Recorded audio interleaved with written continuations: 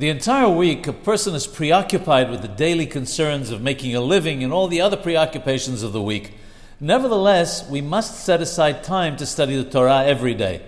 But if one was unable to study during the week, then at the very least, on Shabbath, one must make the effort to study Torah and not spend the entire day simply eating, drinking, and sleeping.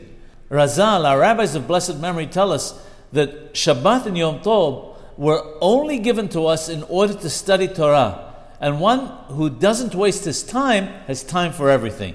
The importance of learning Hidushei Torah on Shabbat is great. It says in the Zohar HaKadosh that on Moshe Shabbat, the Neshama Yefera, the additional soul that we receive on Shabbat, returns to heaven. HaKadosh Baruch Hu, the Holy One, blessed be He, asks, "What Hidush Torah did you learn today?" After which the soul is seated in the yeshiva on high.